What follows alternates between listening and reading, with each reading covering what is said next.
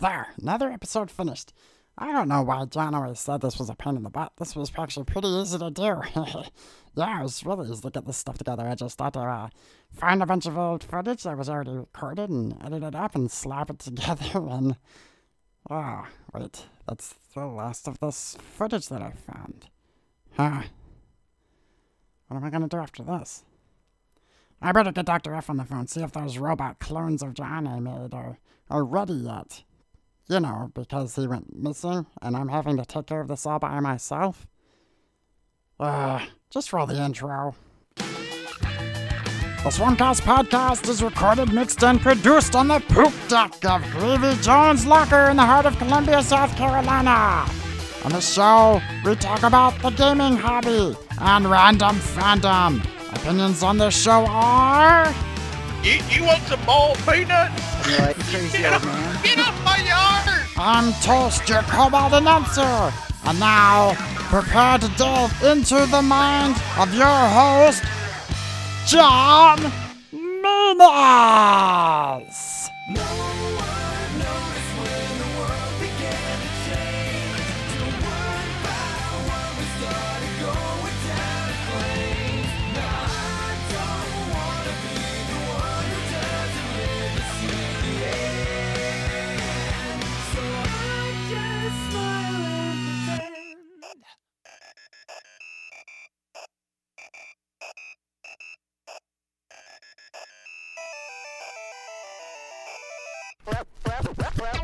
Hey, Toast, what's behind this door? It's the designer's dungeon. Oh, Yeah. you didn't. Yes, I sure did. Toast. Locked them up. I didn't mean actually keep designers Yeah. in the dungeon.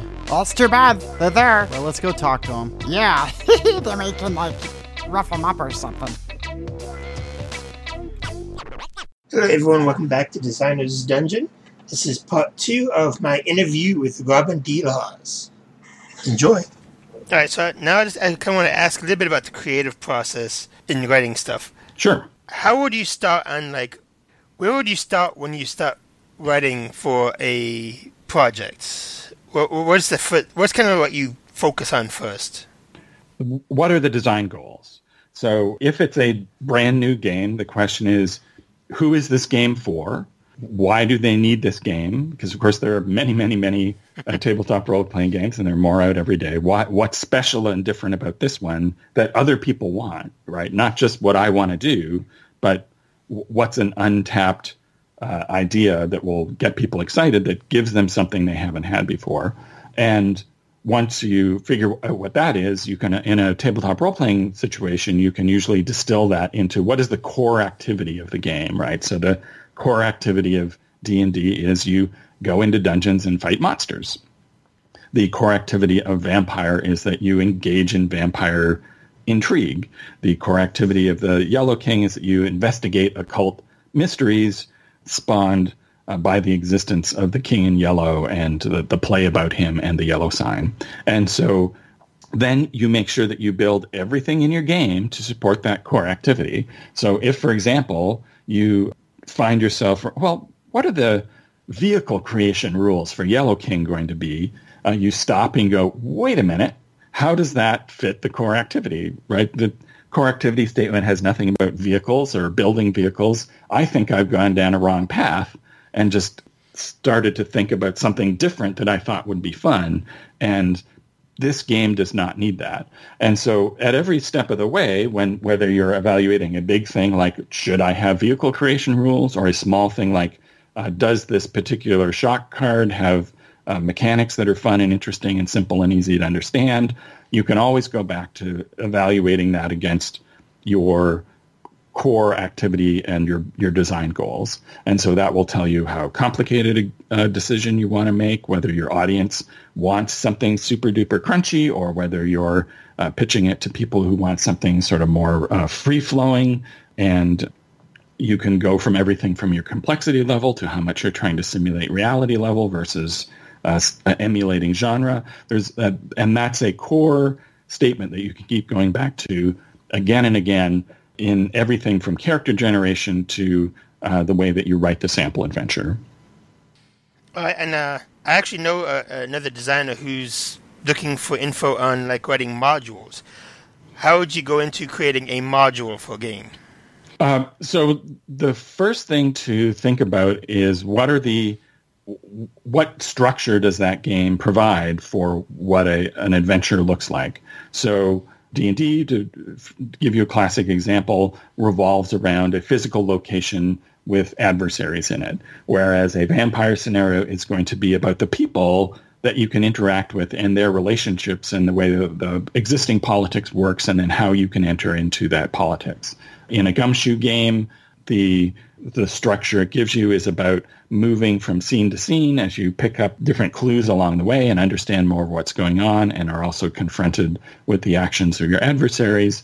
And in any of these formats, you also want to ask yourself, what choices do the players get that make the experience their own rather than them just being dragged by the nose through a particular script? It's much easier to write a linear narrative than it is to write one in which the players get significant choices where those choices actually matter and make it feel different and make it feel unique to them, because, of course, the more choices you introduce, the bigger your word count gets. And so I'm still continually looking for ways to build more choice into scenarios without having them just be complete kind of free-form messes, because people who want published adventures, some of them just want to have a set of cool ideas to rip off, but others, don't have that much prep time or aren't as confident improvising, and so they want something that's sort of more laid out. There's a book that I published through the Kraken. It's the new sort of chapbook publishing arm of a German game convention, and it's called Sharper Adventures in Hero Quest Glorantha, and it shows you how to structure adventures, but you can take those principles and apply them to any game. And in fact, later on, we're going to do another book that is system agnostic in that way. So there's even sort of a way that it lays out how the structure works, but almost invariably, a well-designed game will either have, through the example of their introductory adventures or by actually laying out what the building blocks of a scenario are, they will show you what the formula is, and you just have to do that instead of trying to reinvent the wheel. Yeah, one system that I've read about it's called the iceberg method, where you basically work the module backwards. You start with like the reason, or you start with why they're doing what they're doing, and then you work back just to like the different points that the characters will get to. So you have all the information, then you introduce the players at the end, basically. Yeah, any mystery scenario works like that, because you have to plot it in two directions. You have to plot what did the antagonist do, and how does that all make sense that they did all those things, and then what is the series of scenes or encounters that is then going to allow the players to slowly uncover those elements, which in the classic Call of Cthulhu model are referred to the layers of the onion skin. And so the mystery scenarios are very challenging to write, because they have to be very logical and worked out and still have choice. And that's one of the reasons why people will buy mystery scenarios, whereas for a lot of other games, adventures don't sell nearly as well as the core game, because the core game gives people everything they need to create their own. But the mystery scenario is sort of an additional couple of levels of difficulty on top of that. So a thing that I'm sure a lot of people come across, writer's block. How do you overcome writer's block? I do not struggle with writer's block. If you are doing this for a living, that is very clarifying.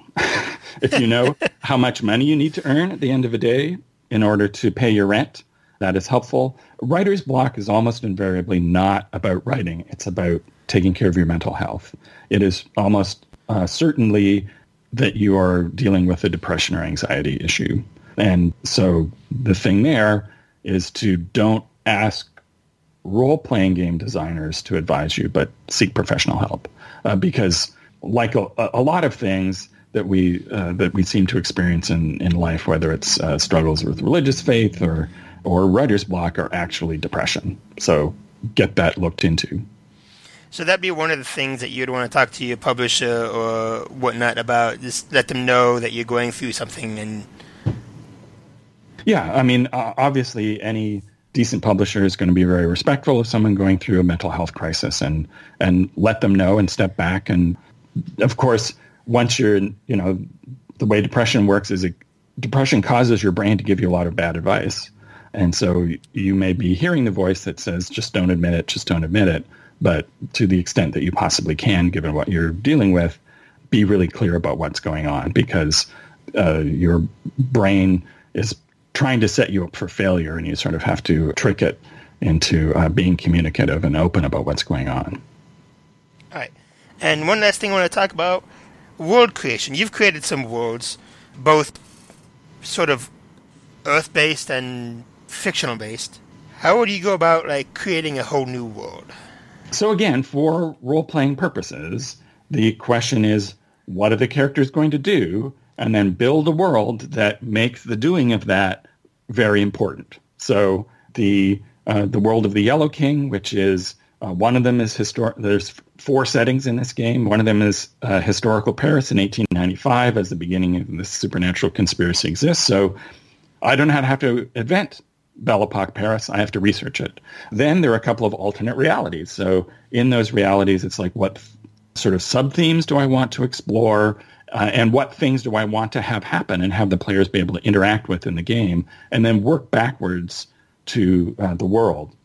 The other way of doing it is, especially if you're sort of trained in the fantasy or science fiction tradition, is, well, start from the very ground up and work out the entire history of everything and the linguistics, do the whole Tolkien thing. But Tolkien, even Tolkien was creating Middle-earth in order to have that epic adventure take place in it. And one thing that you have to be careful about is spending a lot of time, and especially the reader's time, word count, on things that they can't possibly interact with, right? So don't start your role-playing game with the version of the Silmarillion of your setting. Describe what's going on now and what the characters are doing in that world now, and the things that are interesting to adventurers. And then backwards, when it comes up, then you can say, oh, well, and of course, as you go down into this crypt, the elf player knows that this is the elf civilization from 100,000 years ago, and then you tell them about it.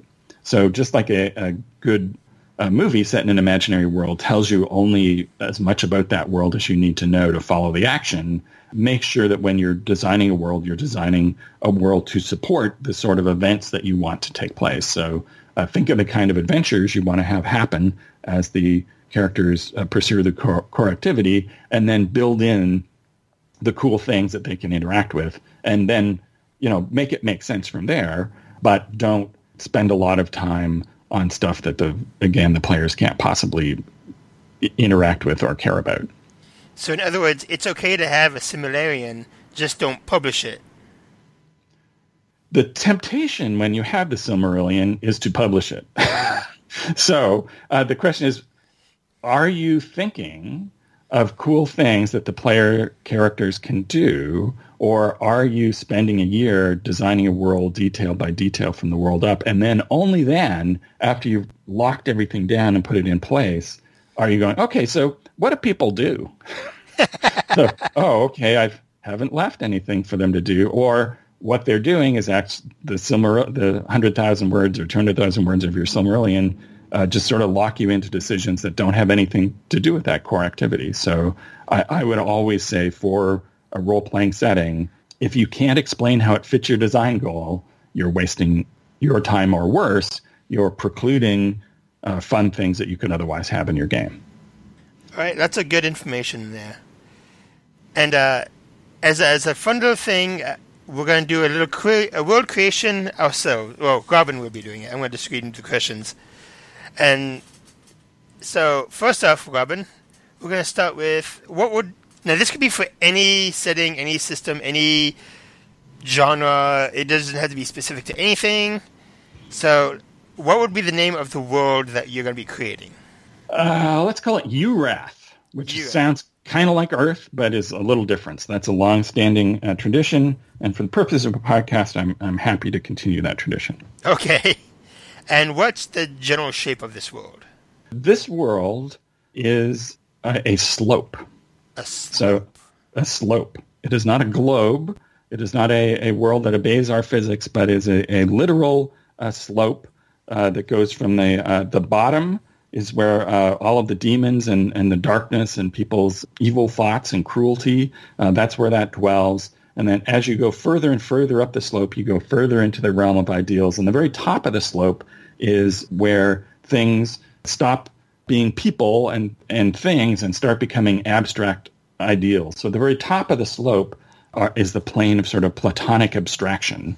And so people can't live in either the top or the bottom of the slope, but they can live in the middle part of the slope, the median that supports human life and does not transform you into either a demon or an abstraction.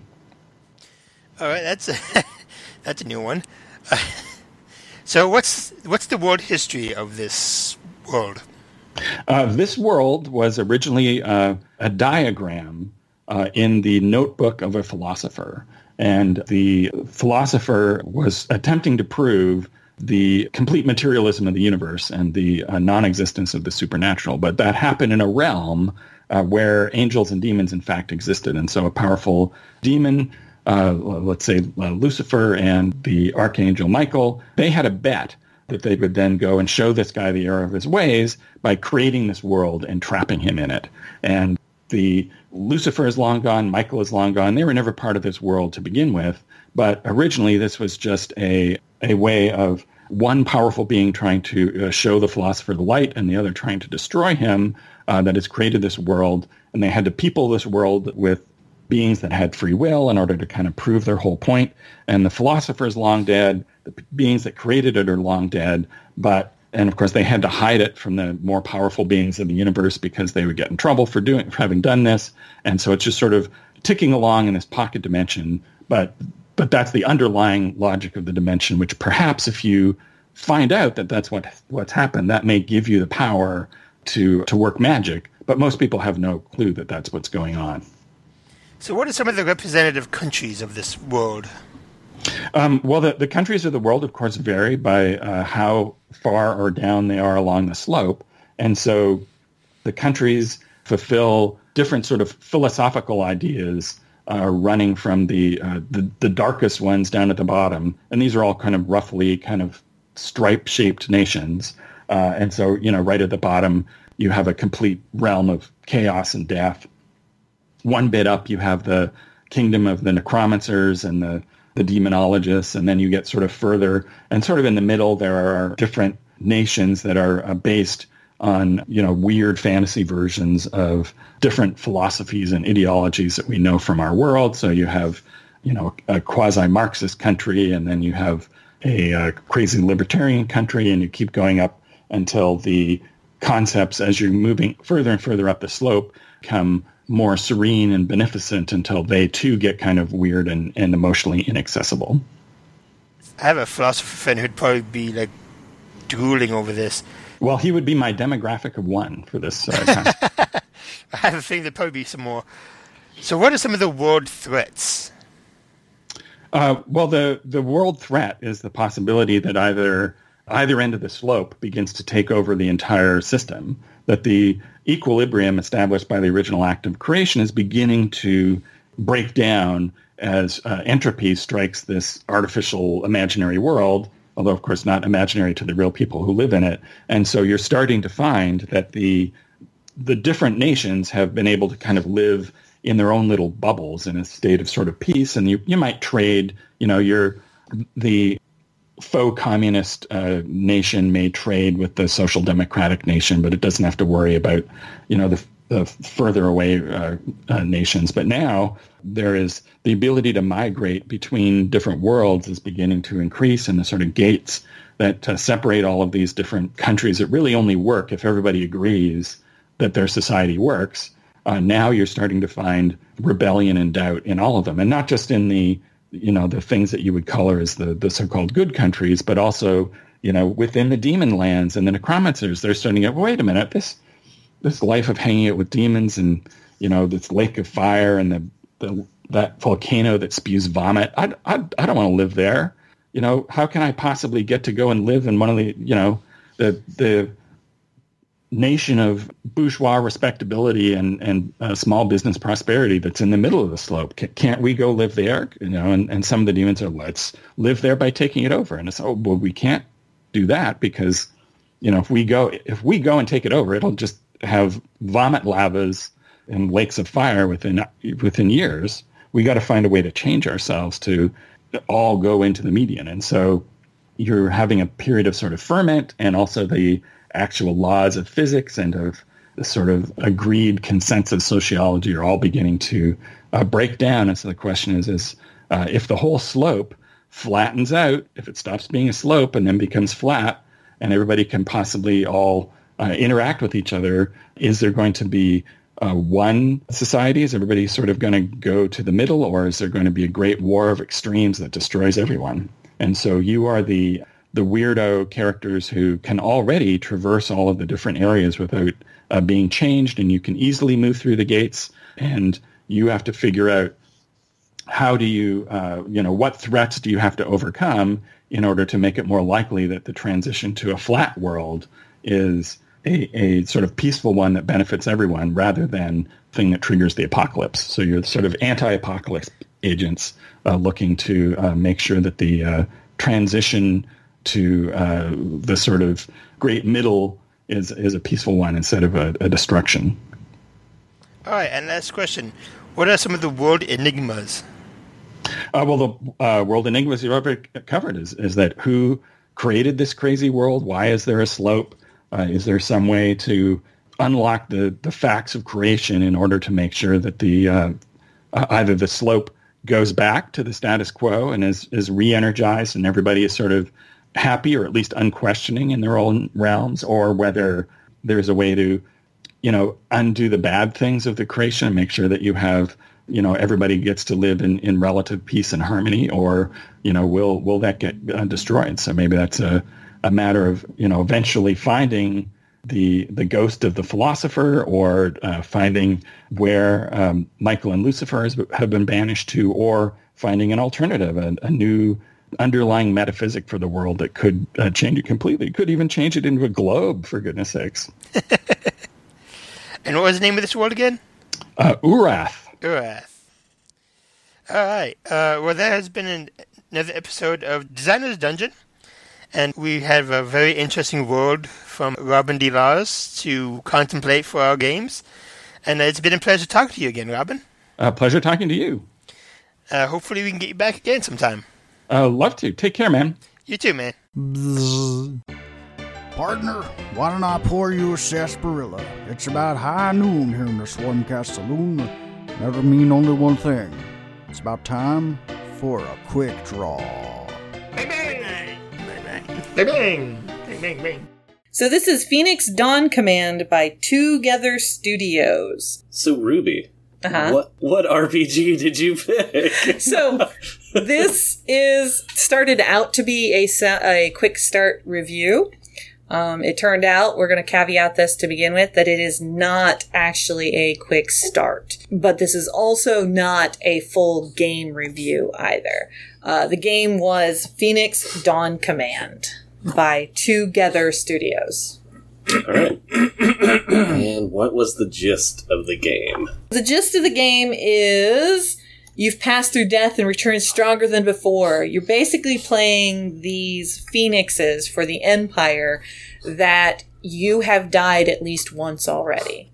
And you've gone through the crucible and you've overcome trials and whatnot, spiritual trials, and you've come back and you are a devoted person to help beat the dread in this world to basically bring back light and goodness and happy times. You are, for one reason or another, you have come back to life stronger and better than before to protect the help and the weaklings and to banish the darkness.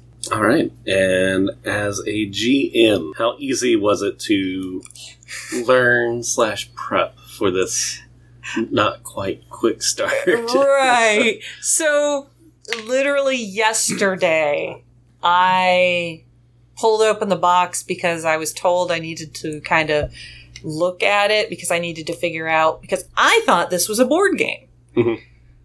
And while I was doing some work for the Scarab game library, I pulled it out with 4 or 5 other copies, and I'm like, what is this? What's going in the game library? And it is actually an RPG, and on the back of the box, they actually tell you that there's a quick play guide and other game resources on their website. And I thought, oh goody, this is a quick start. I'll be able to run this Saturday night. I read about the first 4 sentences and said, okay, we're good. When they show up, I'll run it.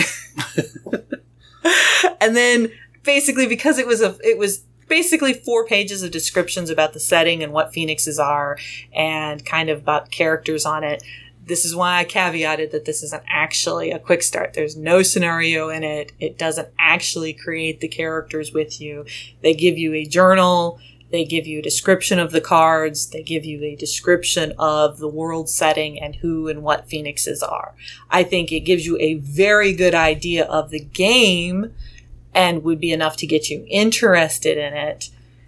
It's more like an advertisement than it is. Or it's something you would hand in the, like, you're playing this at a con and Correct. Nobody's played this before. Correct. Here's a little 4-page splat book about right. what this is. And this describes what action cards are and action spreads and defense spreads. And Yeah. But it's definitely not something that you would sit down and say, okay, this is what we're playing tonight for our quick start. So overall, I took like 5 minutes and we spent about 15 reading through it together. And then we had to look at videos and flip through the actual book. And that's the other thing that we'll note. Usually in our quick start reviews, they come from sources that you can get everything you need for free or for a pay what you want fee.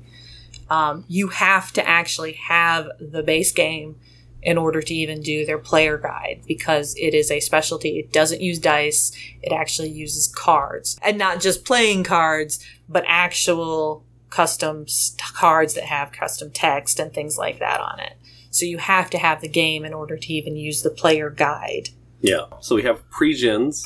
There were out of the pre-gens. There were 4 pre-gens, and what those 4 pre-gens are actually is it looks like from the book, there are the 4 sample characters that they reference in their story and their works when they give examples of saying when you want to do X, Y, and Z.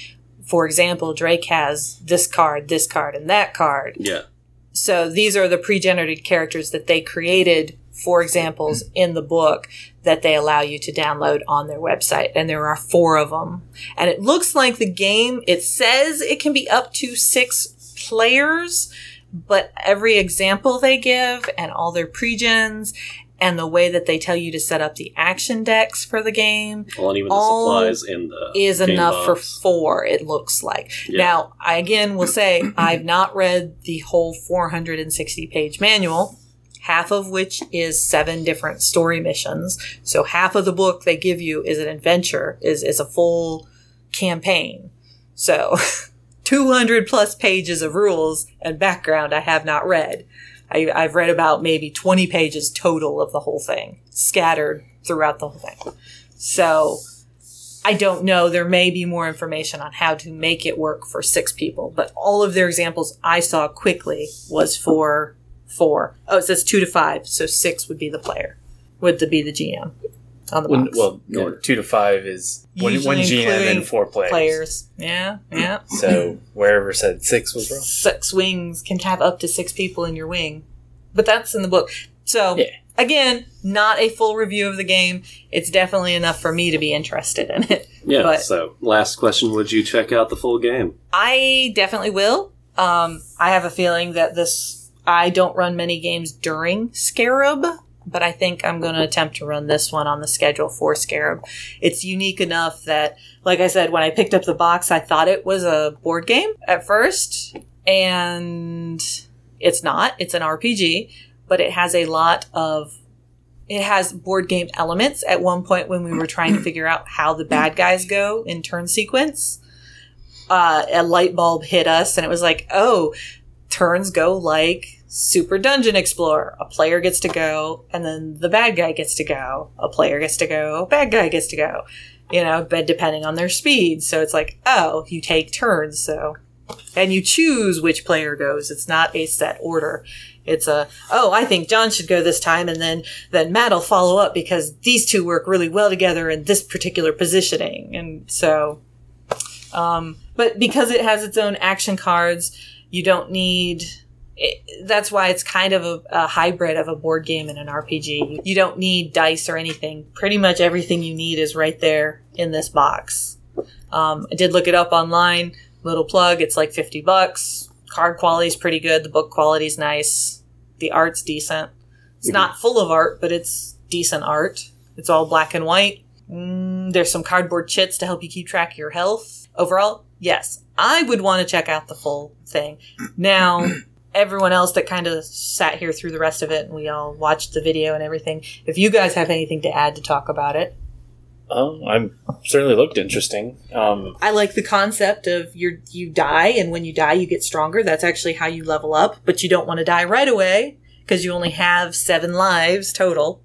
The whole concept kind of reminds me of Destiny, like the video game. It's you kind of change some words around, and instead of it's futuristic space stuff, it's fantasy-esque. Yeah, fantasy, but kind of similar. Okay. What about you, Tim? I would say it has similarities to another game. That would be like Bloodborne or... another video game. Yeah. So it's Dark Souls, where you die, but you come back. Except in this one, you actually level up when you do. Yeah. Matt? Yeah, production quality is pretty high. So, yeah, production quality is pretty high. It looks really neat.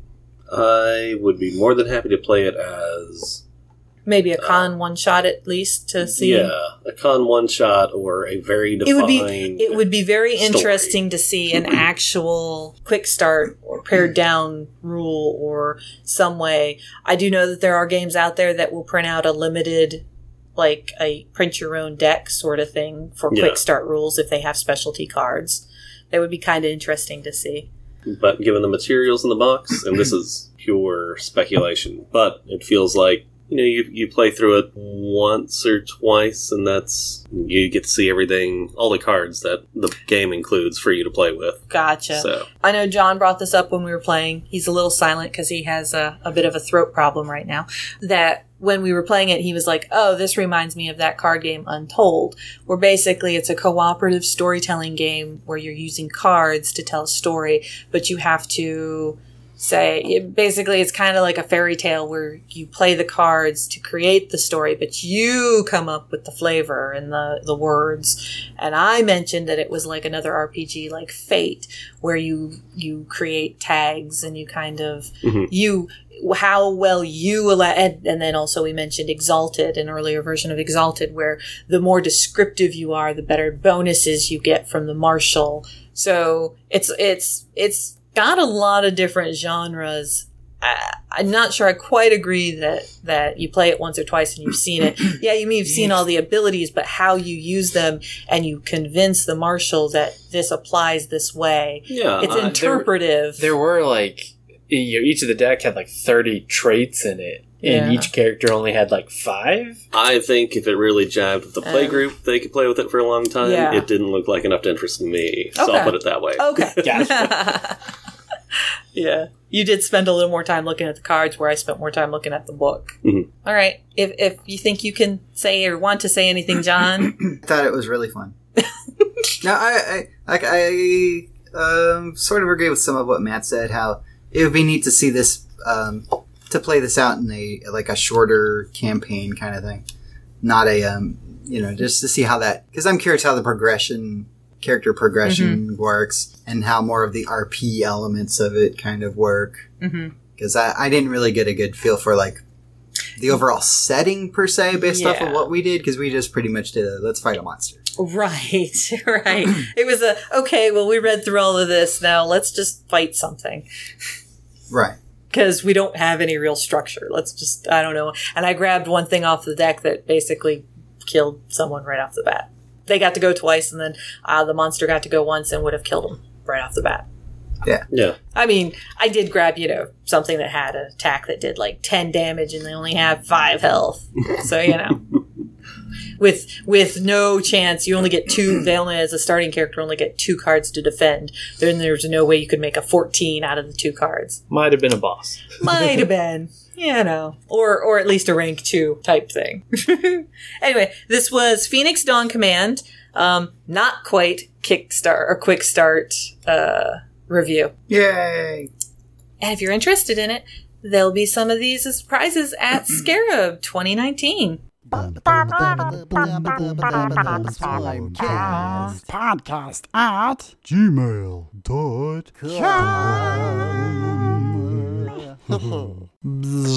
We got a guest. I admit that I'm impressed since I'm had tricked someone legit to come and sit and talk some Stuff. Well, it's time to check in on one of our hosts. Let's see how he's doing. Let me give Calvin a call. Hey, Calvin, you there? Hey, yeah. What's going on? Not much. John, how's it going? It's going pretty good. What you got going on today? Oh, not much. I'm just, I don't know, going through my different Skype contacts, just calling up people at random. So, That's usually what I do too. I get lonely, and I'm just like, this. I haven't talked to this person in ages. Why not? I was just thinking about you just recently because I was reading this preview for something coming out called the Pillion Report, I think is what it said. Oh, yeah? And it's like, hey, Calvin lives out in Pillion. So I was like, let's see what's going on here. There's not much to report from Pillion, though. I mean, really? Because I hear there's going to be kind of small. I hear there's some centaurs and cyclopses and some. I do believe I heard my daughter was saying there were some spottings of cyclops and something like that recently. But we get that kind of crazy all out here all the time. So Hey, wait a minute. I'm looking through this. This isn't even about Pillion, South Carolina. This is... What? Oh, this has to do with... Wait, there's another Pillion? You know what? I'm going to get somebody on this call who's going to help straighten this whole thing out for us right now. Hold on a second. All right, ladies and gentlemen, please welcome to the Swarmcast, Charles White of Fabled Environments. How you guys doing? Oh, hey, Charles, how's it going? Not too bad. So apparently there's another Pillion, and Pillion, South Carolina, is not the center of the universe, which I was taught. So that's confusing. No. When we talk about Pillion Report, we're talking about actually Greece. So Mount Pillion, the home of the centaurs. I do seem to recall something about that. That makes a whole lot more sense. It's kind of cool you guys have got a Pillion, South Carolina, but definitely not what we're talking about. Well, Well, I gotta say, Pillion, South Carolina has been fairly good to me. So, anything with the name Pillion in it's got to be pretty cool. Yeah, but I don't think you guys have centaurs and things like that floating around. At least I hope you don't. You never can tell. We got swamp people and all that, like lizard men. I think is pretty big thing around here. all right. Wow. Well, before we get into that craziness, Charles, again, Charles, you're with a company called Fabled Environments. What exactly is the deal with Fabled Environments? What kind of stuff do you guys do? Well, we've been around for over about 15 years now. We started out doing modern floor plans, so we do everything from modern churches to we've actually done a 1.5 million square foot mall. We've done a bunch of different modern structures, and recently, in the last few years, we've moved into doing some short adventures. We're Savage Worlds licensee, so we do some stuff for that. And we've actually started moving into settings, which is where the Pillion Report comes in. You do the map. I remember the map. See, I did this. What is now called the Pharaoh's Challenge, where I was running as a GM and used one of your maps. A nice little diner. All kinds of bad things happened in that, but that's a whole other story. Yeah, that's one of the things we do a lot of, too, is we provide floor plans from the catalog to GMs of different conventions, or if they're running at a local game store for a group, things like that, because we can't always be in all the locations we'd love to be in. Not to mention, I'm a gamer. I have a regular game, and really, these games are meant to go out on the table, and this stuff is made for GMs and for players, so we want it out there. It's great for folks to use it and for folks to get to know who we are. Cool. Well, you mentioned you're a gamer. Are there any particular games or such that maybe you're into currently that you want to mention? Yeah, I mean, obviously RPGs, but even more than that, my son absolutely loves Santorini. which is a really cool little board game. Kind of ties into the whole Greek theme, but it's a lot of fun. I mean, he's 8 and really has a blast. And my daughter's 6 and she does too. So it's what we've been playing a lot more of recently. Okay, and I think we just recently got a copy of that in one of our libraries that we can, I'm sure, get to our table soon. I've been looking at it; it looks really neat. Yeah, it's a fun play, and I mean 2-3, and you can even play 4-player if you need to. But yeah, there's not a lot of great 2-player games out there, so that's why we really love it. Well, cool. And you said it's got a nice little Greek kind of theme, which ties in with Olympus Inc. Absolutely. We've got 3 settings that we're currently in the catalog, but my favorite, because it's my baby, is Olympus Inc. It actually started out as a kind of a joke, if you will, but I was talking to a buddy of mine about a project that he worked on, which was basically a Greek-style game with demigods, and I said, well, what happens if we move that into the modern world? And then the response was, well, are you going to write it? And so Olympus Inc. was born. Yeah, so really, I mean, there's a lot of inspirations we draw from. We draw from a little bit of Cyberpunk and Shadowrun. We draw from kind of the Mission Impossible, and also we draw from like Percy Jackson, things like that. So there's some really cool feels to the game, and it's a lot of fun. It's not really a child game, if you will. It's not like a traditional Percy Jackson kind of feeling. It does have some of those more gritty elements, but I love it because it's just really playable. It's got a lot of directions you can go with it. And again, it's Savage World, so I know I'm a licensee, but I've always been a fan for years. Oh yeah, Savage Worlds is a great system, and there's so many different really awesome settings that come out for that. And I gotta admit, when I looked at everything that I've seen for the Olympus Inc., because I'm also a big Shadowrun fan, so I do see things in there that I go, that makes me think of Shadowrun in so many ways right there. Yeah, it's kind of fun because it's got elements, but it's not Shadowrun. It's also got elements of superpowers, but it's not a supers game by any way, shape, or form. There's basically safeguards in the game. I mean, because it wasn't designed to be a low-powered super game either. So you've got powers and things like that, but really it's more designed to be more of a modern game. So you said it has some of the Greek elements, but what's the basis behind Olympus Inc.? What's the general, like, grand scheme? Sure. So basically what happened is that the Olympians, with all their bickering and all their nasty infighting, it got so bad that Gaia, the Earth Mother, had enough of it. So she kicked them out of Olympus. She put the Titans back in rule of the world. The other thing that she did to ensure that the Titans just didn't go along and wipe out the Olympians, because, there's some bad blood there, is something called the Nemesis effect, which means that the Olympians and the Titans can't directly influence things. And to kind of put them in a prison of their own making, Gaia released the Lethe River onto the world. So the world has no recollection of Greek gods, of Greek mythos, of anything. So if they see a Greek temple, they have no idea what it is. It's like Stonehenge to them. And the other rule is you cannot use any type of open powers around what they call sleepers, normal people. So the ones that actually have powers are what are known as awakened. And so if they do use powers around people that are non-awakened or sleepers, the Nemesis comes down and does really bad things to them. It could be everything from just stunning them to actually wounding them to making them go blind to losing powers. It's nasty. Huh. Sounds interesting. Yeah, so you've got that kind of a Shadow War feeling in it as well, because they can't act in open all the time. Right. So what type of characters do the players usually end up playing in Olympus Inc.? So a lot of times you're going to be what's known are freelance teams. So it's kind of like Shadowrun, but really the mission styles are going to change. And you could do everything from intrusion to straight up assault, but a lot of it is trying to work against the Titans. So the way the Olympians found power, because they began to die when they came on the Earth, is instead of having temples, because nobody remembered them, they actually formed corporations. And so the people that were in the corporations, the people that bought their products, became their kind of de facto followers. So they are pretty much the force of good. I use that term loosely because it's like most corporations. But then the Titans also have a focus on the world, and their mission is really to destroy the world and destroy the Olympians, but they can't do it directly. So you've got groups like the Peace Initiative, which just came up in one of my games, which is a group that's really, the stated mission is they're a peace organization. What they do is they use all their contacts to do things like run biological weapons and guns and all this kind of crazy stuff. So there's always this layer to everything they do, that nice outer persona that they use to do all this evil. Kind of an interesting situation that the players find themselves in.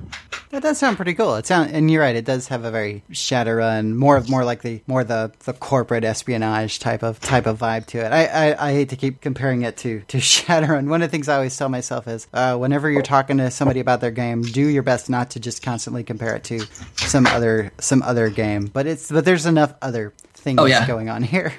No, and I agree, because you've got some, like, for example, what we have is what we call bloodlines. So the weird thing about this is that you're not just a child of. When the Olympians were kicked out, they lost their ability to sire children. So the way that folks actually manifest their powers is where the awakening comes in. It's biological. It's in your DNA, and something sparks it, and you manifest your powers. And so we do have other races. We have Minotaurs, which they're Minospawn. They're smaller Minotaurs, if you will. Satyrs. And the new book's going to have Centaurs and what they call Cyclospawn, which think of it as a 6-foot-tall Cyclops. So we've got some of those races built into the deity bloodlines as well. So it has some of that feeling. You get the ogres and the elves, and we kind of have our bloodlines as well. So I can see the comparison. And I'm sorry, it's when you mentioned Minotaurs, and you're like, they're Minotaurs, but they're smaller. I understand what you're saying. They're not the huge. Oh no! But I immediately went to this. Yeah, it would be hard to hide that one. But I immediately. I was gonna say I immediately went to the pun of so they're mini-tars. Well, and you mentioned a good point, too. One of the cool things about the setting, and all of these were questions we had to answer. Okay, if this is the rule, then how do you have Minotaurs walking around? Because they immediately break the rule. They get seen. All of these races have the ability to transform. They have a human form, which is true for the monsters. We have what's known as intelligent mythical beings. So you may have this hideous being, but they have a human form, and they can decide to remain human, or they can transform into their true self. When they transform into true self, they have access to more powers because they're manifesting their true self. So that's one of the ways we kind of get around that. And that's a cool thing for player characters too, because they have to balance that. Do I transform and have a little bit of power? All right. Do I stay a human and have a little bit of power, or do I transform and have a lot of power? But then again, there's that security guard right over there that doesn't know anything. If I do that, bad things are going to happen to me. What do I do? So... Right. So yeah, just walking around as a Cyclops is probably not your best bet. No, not at all. Then we have alchemical formulas that are in there too. So we have that little bit of alchemy involved, but it's pretty cool. And then of course, lots and lots of modern weapons, which are always fun. Well, cool. So you had mentioned how your new book's going to have centaurs and cyclops types in there. So tell us about this. Tell us about this new book. This is the whole thing that caused me to call Calvin to begin with, because it's apparently has something to do with the Pillion Report. Yeah, so we're trying to find a name for the Pillion Report. And as I mentioned, Mount Pillion is the home of the centaur. Mm-hmm. So...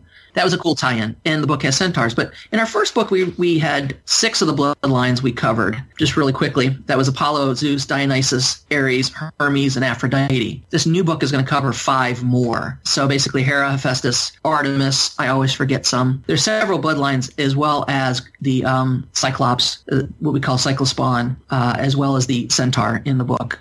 And then, of course, all kinds of new monsters, which are always fun, too. So this particular book, the Pillion Report, which has nothing to do with Pillion, South Carolina, which is known for its boiled peanuts, apparently. Yeah. We have huge peanut party. I hear centaurs love boiled peanuts, though. So well, let's see, it works. Awesome. I must be part centaur then. So yeah. So the Pillion Report. This is coming to Kickstarter pretty soon, if I'm not mistaken. Yeah, we're going to be launching at the middle of September. So Savage Worlds Black is going to be out, which is their code name for the new Savage Worlds. And from what I've seen on the publisher side, it's really exciting stuff. So we're going to be compatible with the new one, and actually I believe we'll probably be the first Kickstarter out that is. So that's kind of fun. That is. But yeah, that's coinciding. So they're going to basically launch as soon as we end. So that's kind of neat. So you'll have a product that you can use with the new format, and we're excited about the new format as well.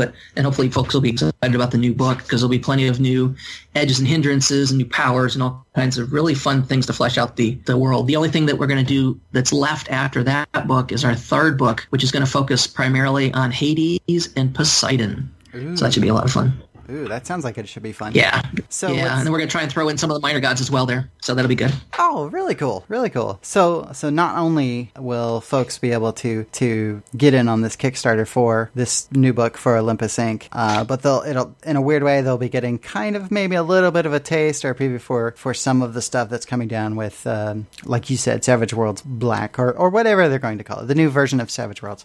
I just saw that announcement for that today, and I was super stoked about that. I would they clean up some. I was going to say they clean up a few things, and yeah, our product's going to be compatible. We'll probably be out later than them because Pinnacle really is phenomenal about, when they have a Kickstarter they launch, they put the product out extremely fast, which is awesome. So we'll be out after them, but we'll be funded before them. So that's always fun. Well, very cool. So this is a good time to definitely get on this. Now, with your Kickstarter for the Pelion report, is there going to be are you going to offer backers the ability to purchase the main book along with this if they want to? Absolutely. So if you're new to Olympus Inc., then yeah, absolutely you'll be able to purchase the base book as well as the second book, which is Pelion. We're going to have some adventures from some decent names, I shouldn't say decent, I could be more insulting, some good names, wonderful writers in the Savage Worlds community. Hopefully they're still writing for me after this. But yeah, I mean, so we're going to have some adventures built in. And we've already got a few that have been released, so I think it's great because you're going to get a system, a setting that actually you can just dive right in and you don't have to worry about it because you're going to have support in the form of adventures. We have a few other things that we're looking at doing too. We talked briefly, I don't think I'm speaking out of turn, but we talked to the folks over at Cast of Cards, and so we'll probably do a set for Olympus Inc. specifically. And if you're not familiar with Cast of Cards, they are absolutely amazing resources for Savage Worlds. They're in the size of playing cards, and they're basically NPCs. Yeah. Front is your stats, back is your kind of a overview of what the NPC is. So it's amazing. So we're excited about that too. That's very cool. I've got a few things from Cast of Cards, and I like that stuff. But I'm sucker for anything that comes in a card format, and B, you're right. It just works really, really well for Savage Worlds. I don't know if somebody does cards for the different powers for Savage Worlds, but I would love to get my hands on something like that too. Yeah, then that's not a bad idea either. I mean, we may end up doing something like that for Olympus because we're building on the powers each book too. So each book is going to have new powers from existing bloodlines. The other thing is just the weapons. I just did a mock-up of some weapon cards, and it was so fun at conventions to go, here you go, here's your Pylon 101, which is a lot. The weapons are geared right towards the setting. And so here you go, here's your weapon. And these are not, I didn't just take an AR-15 and just put a new name on it. These are actually redrawn weapons, so they're really cool. Oh, that's kind of odd. Oh, yeah. Man. Yeah, it's really neat. We got really lucky with that. You are. Because finding concept weapons are not easy. Yeah, you are definitely talking my language now. Holy crap. So as a Shadowrun fan, yeah, I can say as a Shadowrun fan, one of the weapons we have is a fully automatic shotgun. Oh, nice. Yeah, I have my home game player is a Paragon of Hephaestus, and he loves blowing things up and firing fully automatic shotgun with slugs in it. So that's devastating. Huh. Oh, wow. That sounds like something that one of my characters would totally be into. Yeah. Mm-hmm. Oh, wow. So you mean I can have explosive and a fully automatic shotgun? A fully automatic shotgun. Oh, wow. So just to remind everybody, so we are talking about Olympus Inc. Look for the Pelion report. I keep wanting to say Pelion. Thanks, Calvin. It's P-line, man. Which is gonna, but it's coming to Kickstarter. You said about second week or so of September. Yeah, it's going to be the middle of September. Or it's going to be that Tuesday. I can't remember what the date is off the top of my head. I think it's the 16th. But yeah, no, it'll be the middle of September. And we're really excited. I mean, we're stoked to bring this book out. We've been working on it for a long time. If anybody's followed us, there's been some history behind the book. There was a failed Kickstarter that happened a long time ago, a lot of drama behind it. And we worked with Kickstarter to work through all of that. And we're excited. And I think they are too. So this is awesome. Well, this is very cool. Well, Charles, I need to just take a quick pause from the recording for a bit, and then we'll come right back and talk with you some more about some more Fabled Environments stuff, some of your other settings, and some of your other products. Hey, this is Toast. go ahead and leave the Swarmcast a message. Remember our number, area code 803-470-4439. Maybe we'll use your message on the air. Who knows? And so, yeah, that was a very refreshing break. I know I feel refreshed. I went down to Pillion really quick and got some boiled peanuts. Yeah. There's a guy selling them right outside my house, I think. They just set up their little stands right outside your house. Oh, you want some boiled peanuts? And you're like, get off my front lawn, you crazy old man. Get off my yard! And he just throws you a bag of peanuts, and you go, all right, you can stay there for a few more days. Yeah. Fine, I'll give you another day or two. So we are still here talking with Charles White from Fabled Environments. We just sort of got through talking with him about, in particular, their Savage World setting for Olympus Inc. and more specific to that, the Pelion Report, which is a Kickstarter that's going to be going live around the middle of September. I love how I just repeated everything for the people who were probably listening about 5 minutes ago. So they're going to be, we get it, but that's fine. It's in they may have forgot during that short break. Yeah, they may have taken a break too, so you never know. And who knows? We probably played some weird, wacky song or something like that right in the middle of all that. That's not... So there was a short toast segment in there. That's true. We probably came on and told people how to make some sort of food or something. That's right. We do a food segment on the show now because some other hosts wanted a food segment on the show. It's like quick gamer foods kind of thing. Cool. Gamers and food, right? Oh, yeah. Who knew? Yeah. Who knew that would be such a good combo? I would have never guessed. So Charles, before we get too far down this food hole, as it were.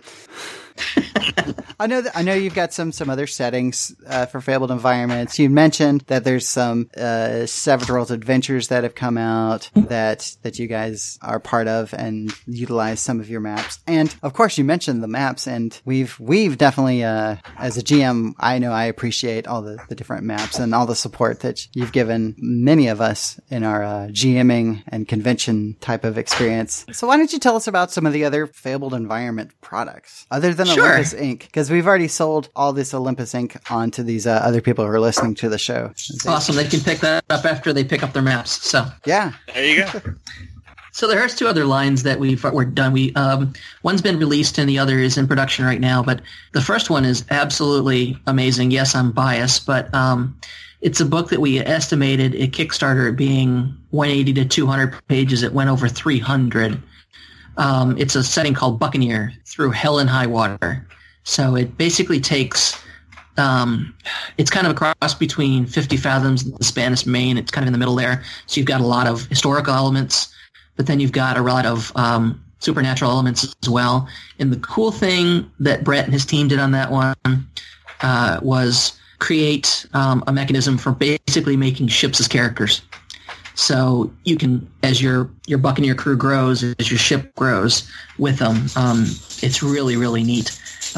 One of my favorite little mechanical components to that game is instead of dying, they have the ability to lose a limb, which is so piratey. It's really kind of fun. Yeah. Wow. So I can have my peg leg? Yeah. You can have all 4 peg limbs. Oh, yeah. Call you Stumpy.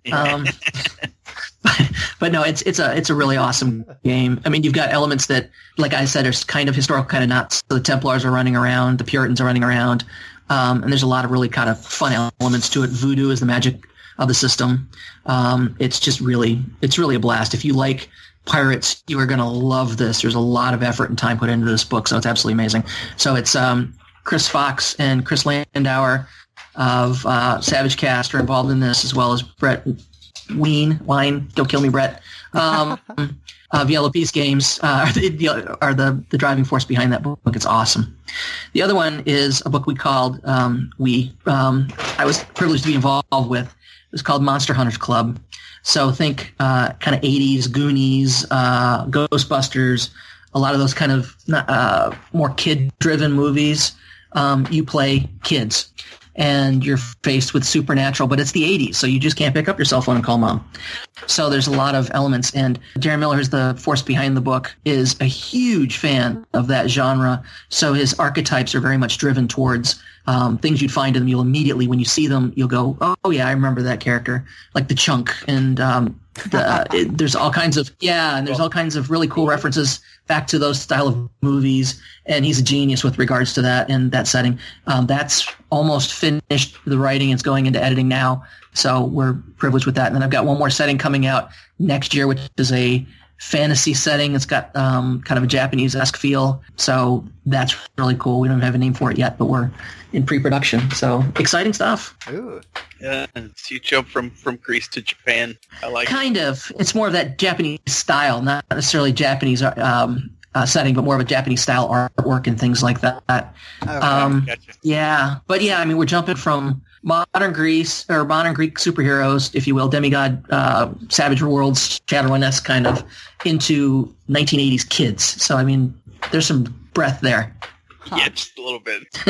So with the Monster Hunters Club, you mentioned Darren Miller. He's a South Carolinian as well. So I know he's at a lot of the conventions that I've been to around the area. He's definitely been play testing Monster Hunters Club. So I haven't gotten to play in any of them, but I've definitely seen a lot of happy people, excited people sitting at his tables playing that. And I remember what he made a comment about how he had some younger folks at one table at one point, and he found that to be the most challenging to try to run the game for a much younger crowd. Yeah, what's a rotary phone? Right. What? Yeah. Let me explain. Yeah, let me explain the 80s to you.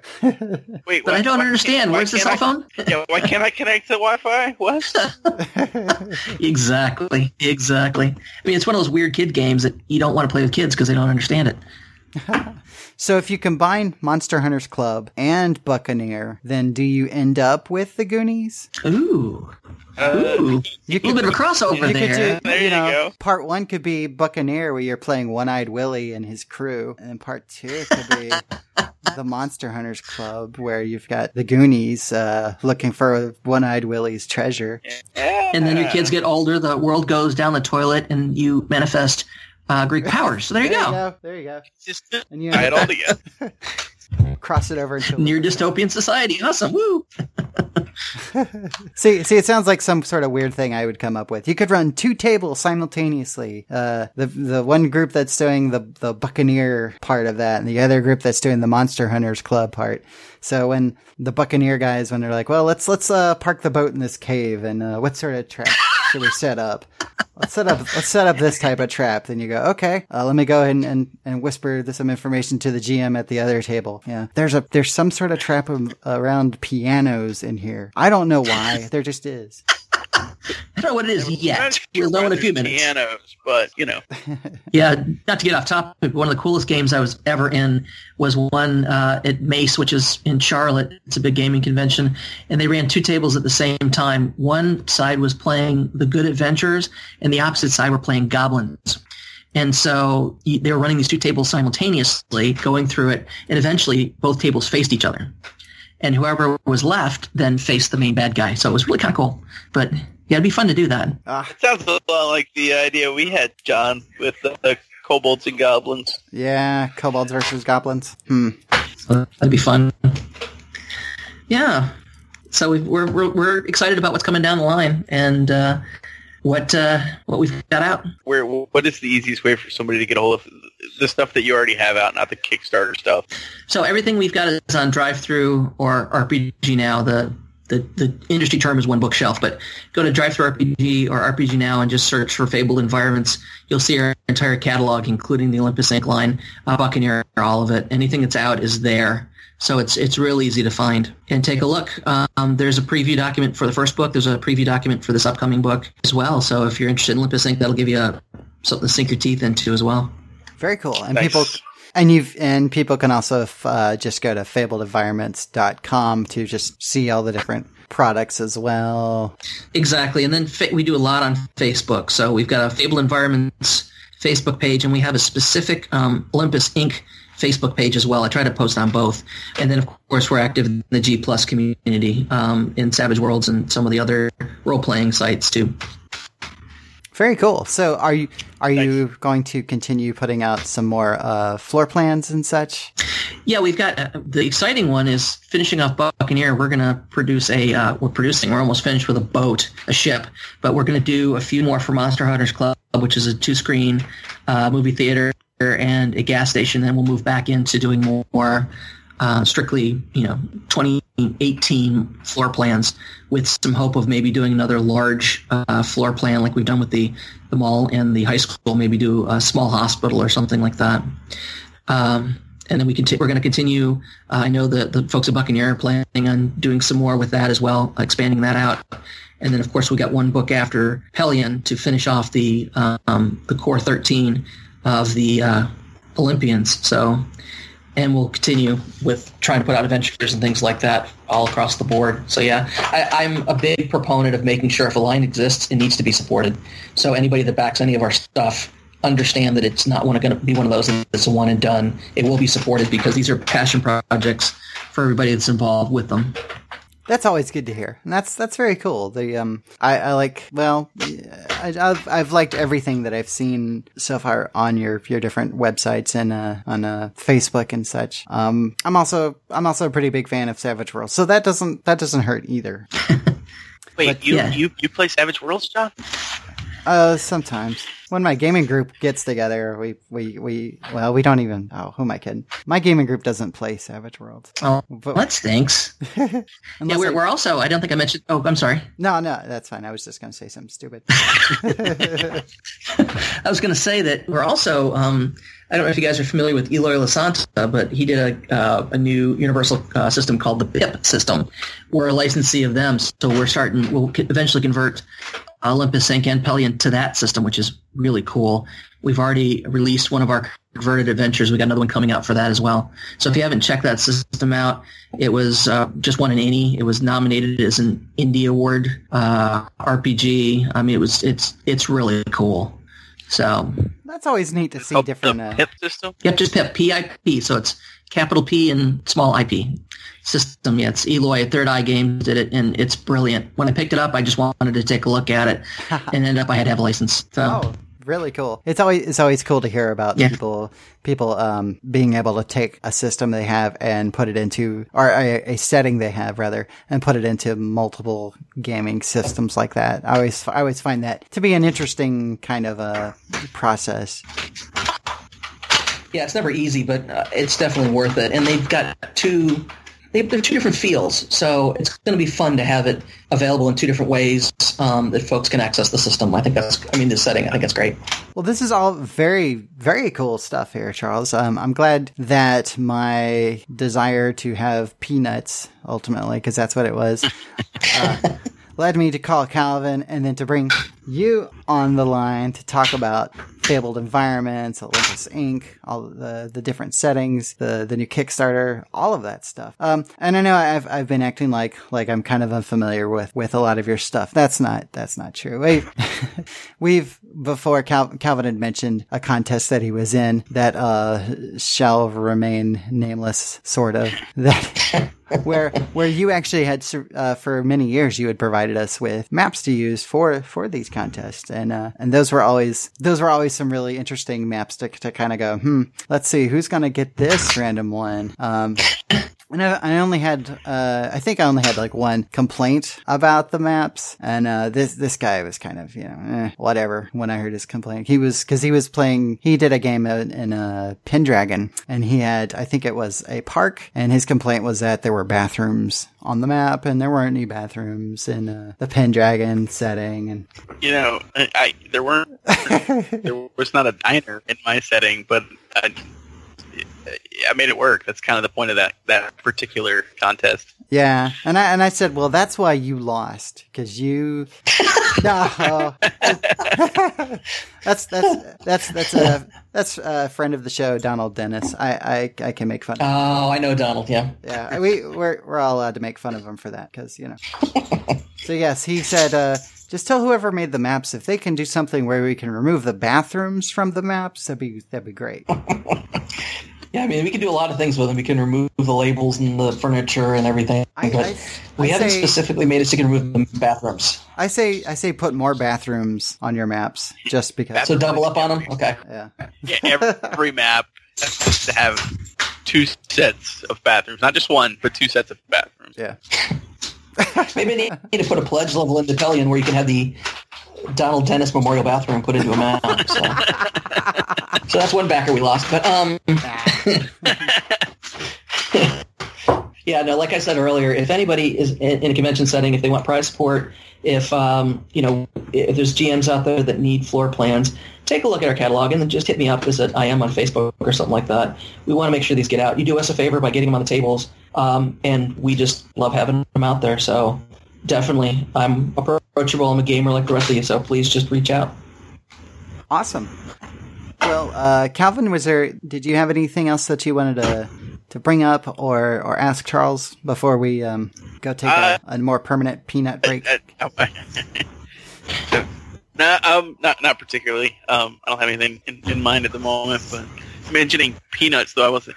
We do have our festival coming up in November. Are you putting a plug in for the peanut party? No. I might be. I'm actually kind of disappointed. They used to. It was always in August, and it was always the weekend of my daughter's birthday. Aw. And so it was kind of nice. Her birthday was already covered every year. It was just like, we're just gonna go to the peanut party, and now I have to find something else to do. So. See, totally. This is okay. So the one time that we went to the peanut party, yes, we're diverging it to talk about the Pelion peanut. We're way different. The one time I went to it, the one time me and my wife Ruby went to the Pelion party, or peanut party, not the Pelion party. It felt like it was somebody's family reunion, and that they didn't want people who weren't in their family to be there. So I don't know if it was just we went to the wrong one. That's kind of nuts. But that's kind of nuts. I mean, we got some boiled peanuts out of it, so it was okay. Oh my goodness, yeah. Some of this is gonna get probably edited out of the outtakes. I'm gonna edit all one this. or two things. I'm gonna edit all the stuff where we talk about gaming stuff out of this. Just leave the peanuts in. Talk about the peanuts. Yeah, it's gonna be like, I brought Charles White from Fabled And Environments. Let me tell you about bathrooms and peanuts now. Peanuts. Well, peanuts lead to bathroom, so. Sometimes. Oh my gosh. You're gonna end up with 5 minutes of footage there to use, but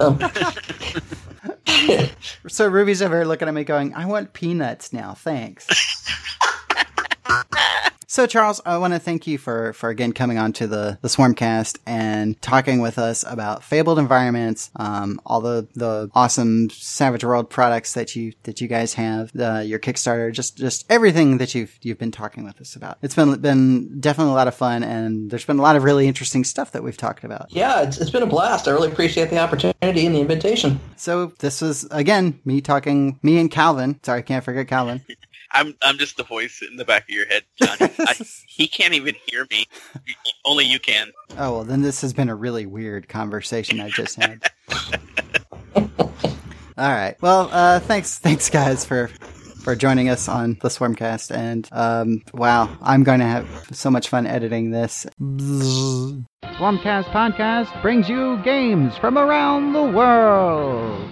Hello, Swarmcast! How are you doing? I always like to make this weird announcement like I'm on an actual radio doing a radio announcement. I think I must have wanted to be a DJ for a rock station in some other life secretly. I would believe that. Hey, folks. You're listening to our Games from Around the World segment. I've got Ruby here with me right now. Hi, guys. It's nice being here. Yeah, it's not often that I get to be on the mic with her when we're... That's true. When we're doing one of these things. And as you know from our Games Around the World, we usually have some other guests. I say usually. It's not like we never have somebody else on there. That'd be weird. And since I'm talking about being a DJ, a rock DJ, and I'm going to throw my little devil horns up there. Yes, because that's the perfect medium for audio. It's perfect for this audio format. Okay. We should have somebody on here who could tell us about a game that's from around the world somewhere. Ooh, that deals with let's see. Well, if we want to get really hardcore with our rock RPGs, we should go all the way to, I'm thinking, Italy. Italy. Yeah. Interesting choice. All right. So let's see who we got here. We've got with us right now, I'm going to try to not mutilate the name too bad. Got Gilbert with Minos Games. I think I got all that right. Yes, perfect. Hi there, greetings from Italy. This is Gilbert, and I'm very happy to be with you all. So I understand you've got a game that's all about being a rock star, if I'm not mistaken. Yes. Or at least trying to be a rock star. Of course, many try, but a few actually manage to reach the top. It's a long way to the top if you want to rock and roll, many people say. Nice. I hope there's lots of I'm sure we can work some lyrics stuff in. and stuff in. So what? So what is the name of this game that we're obviously hinting at? The name is Rockopolis, and it's a neat RPG where the players will live the excessive life of wannabe rock stars. You start to be a beginner and you aim to go up to the billboards and hit the big stages and go to Live Aid and so on and be a worldwide renowned rock star. Yes. But there are a few problems because life is never easy when you play RPGs. Do you face monsters? No. Will you face guns? Probably. The worst enemy you are going to face is your inner muse.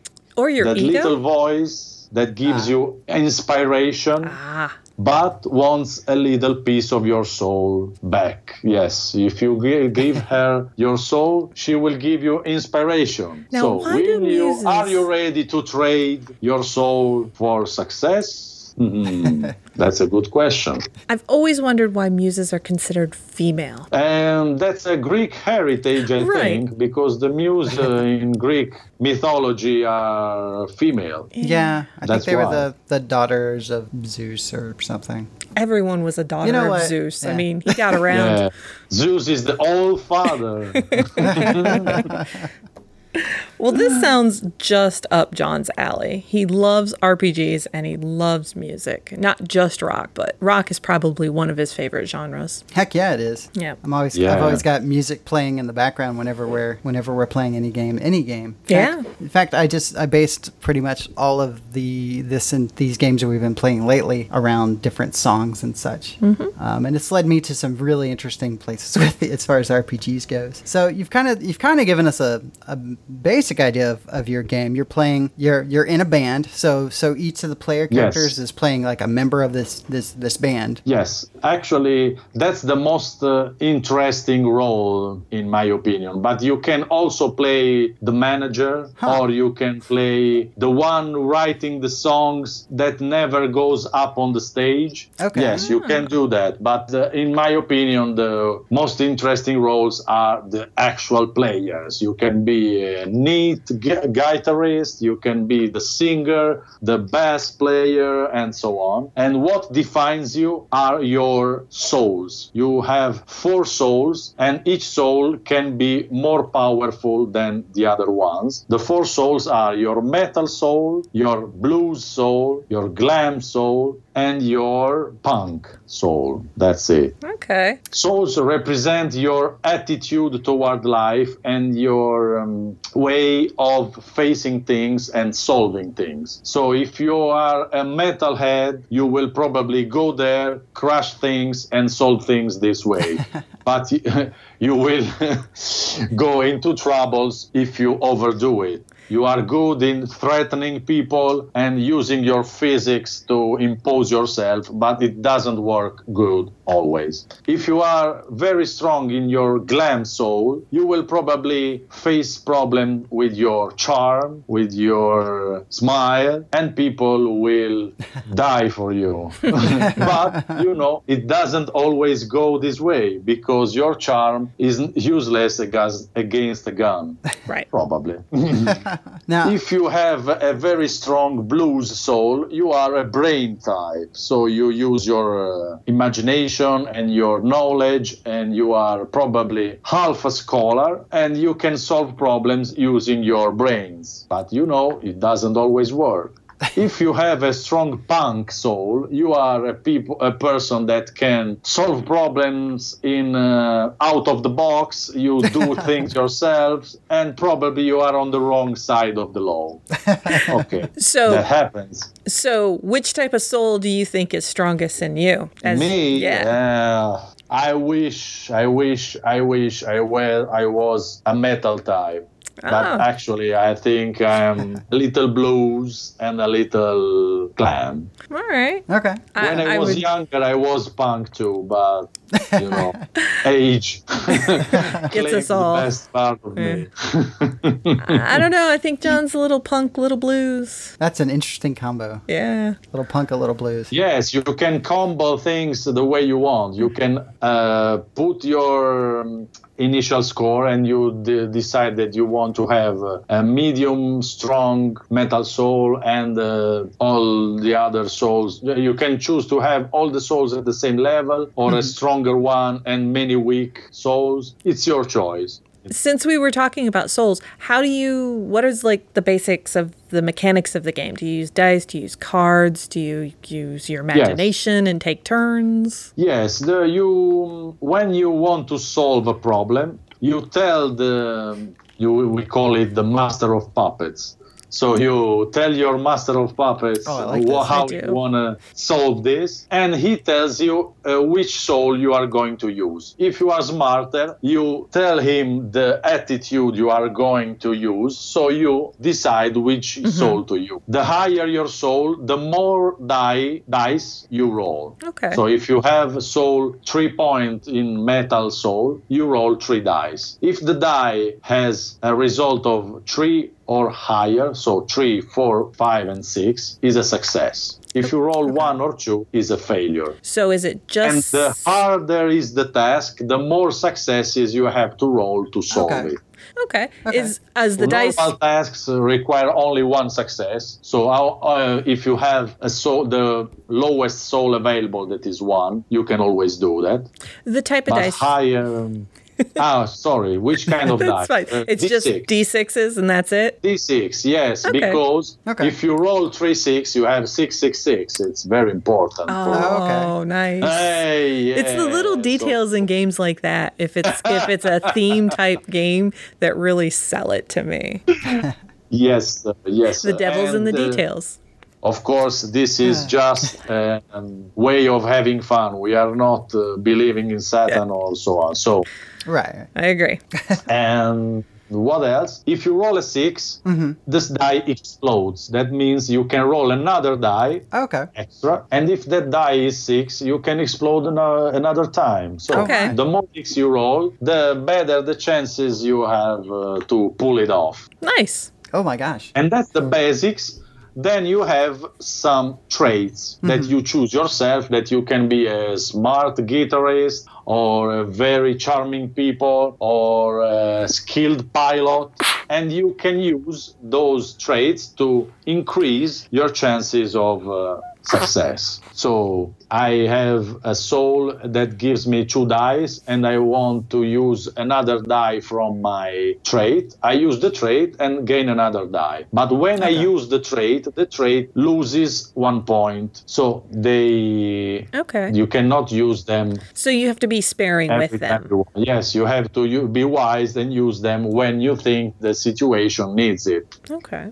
So how does this muse come into play? The muse comes in. Another important thing that I forgot to say is that Dracopolis makes a big differentiation between off stage and on stage. When you are off stage, you use your souls the way I explained it until now. When you are on stage, you use your soul to play the corresponding songs. So if you want to play a glam song, you use your glam soul. If you want to play a blues song, you use your blues soul. If you want to play a metal song, you use your metal soul. Okay. Do all of the members of the band have to contribute that same soul into and it them? goes like this. You choose who's the frontman, and that's a big problem in every band.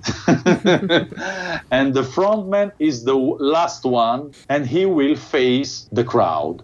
So the the friends start playing and start rolling. If they roll successes, they net a lot of dices that then they provide these dice to the frontman that will roll more dice. The more successes So the friends the other band members, collected, the more dice frontman rolls. Right. So and he then faces the crowd, and the crowd have its tastes. So if the crowd hates glam and you play a glam song, it's a big problem. Or if your song is about anarchy and you are playing at the policeman ball, it's a big problem.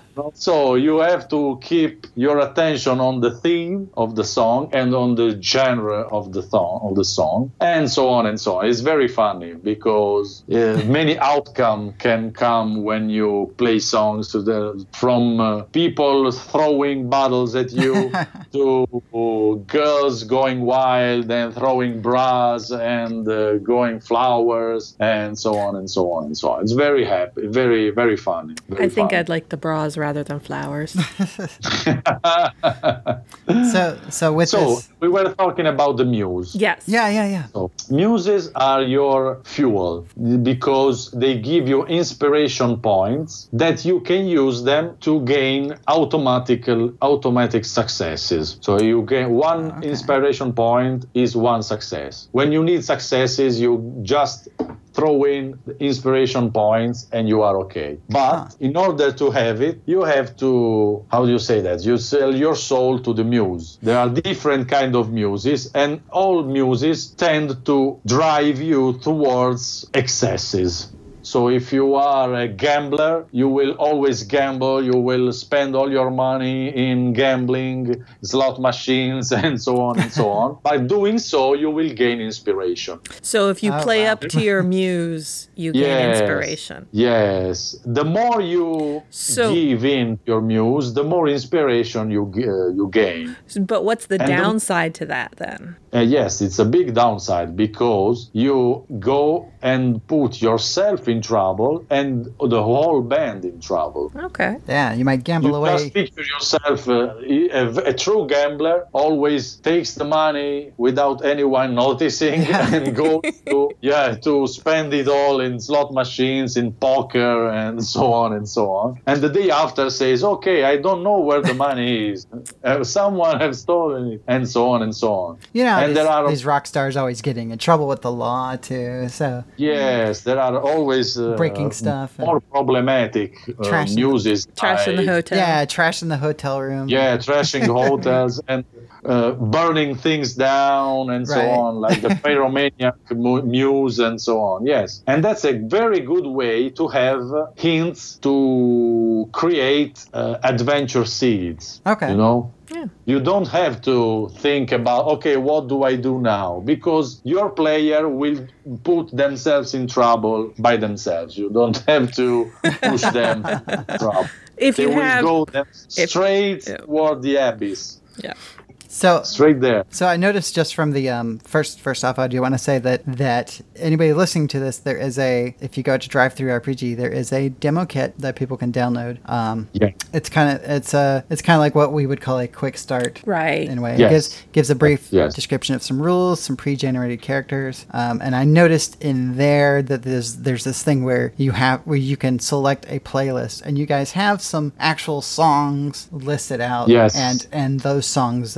They all have stats that determines what target number and such you're trying to roll. Stats? What do you mean by that? Yes. Like it's got their soul. Oh, you're talking about the souls. Okay. Yes. They have a difficulty level. Number, the more difficult the song is, the more the crowd will cheer to you, and the better is your performance. You know, you are more renowned, more people talking about you, and so on and so on. But you have to achieve those successes. If you don't, you have boo booze, and they lower your performance. So if the booze exceed the applauses, you are off stage. Okay. They throw everything at you, and the concert is over, and everything goes down, and you are very, very, very sad. It's kind of like the video and you will game Rock probably Band. argue one against the other. Yeah, it does.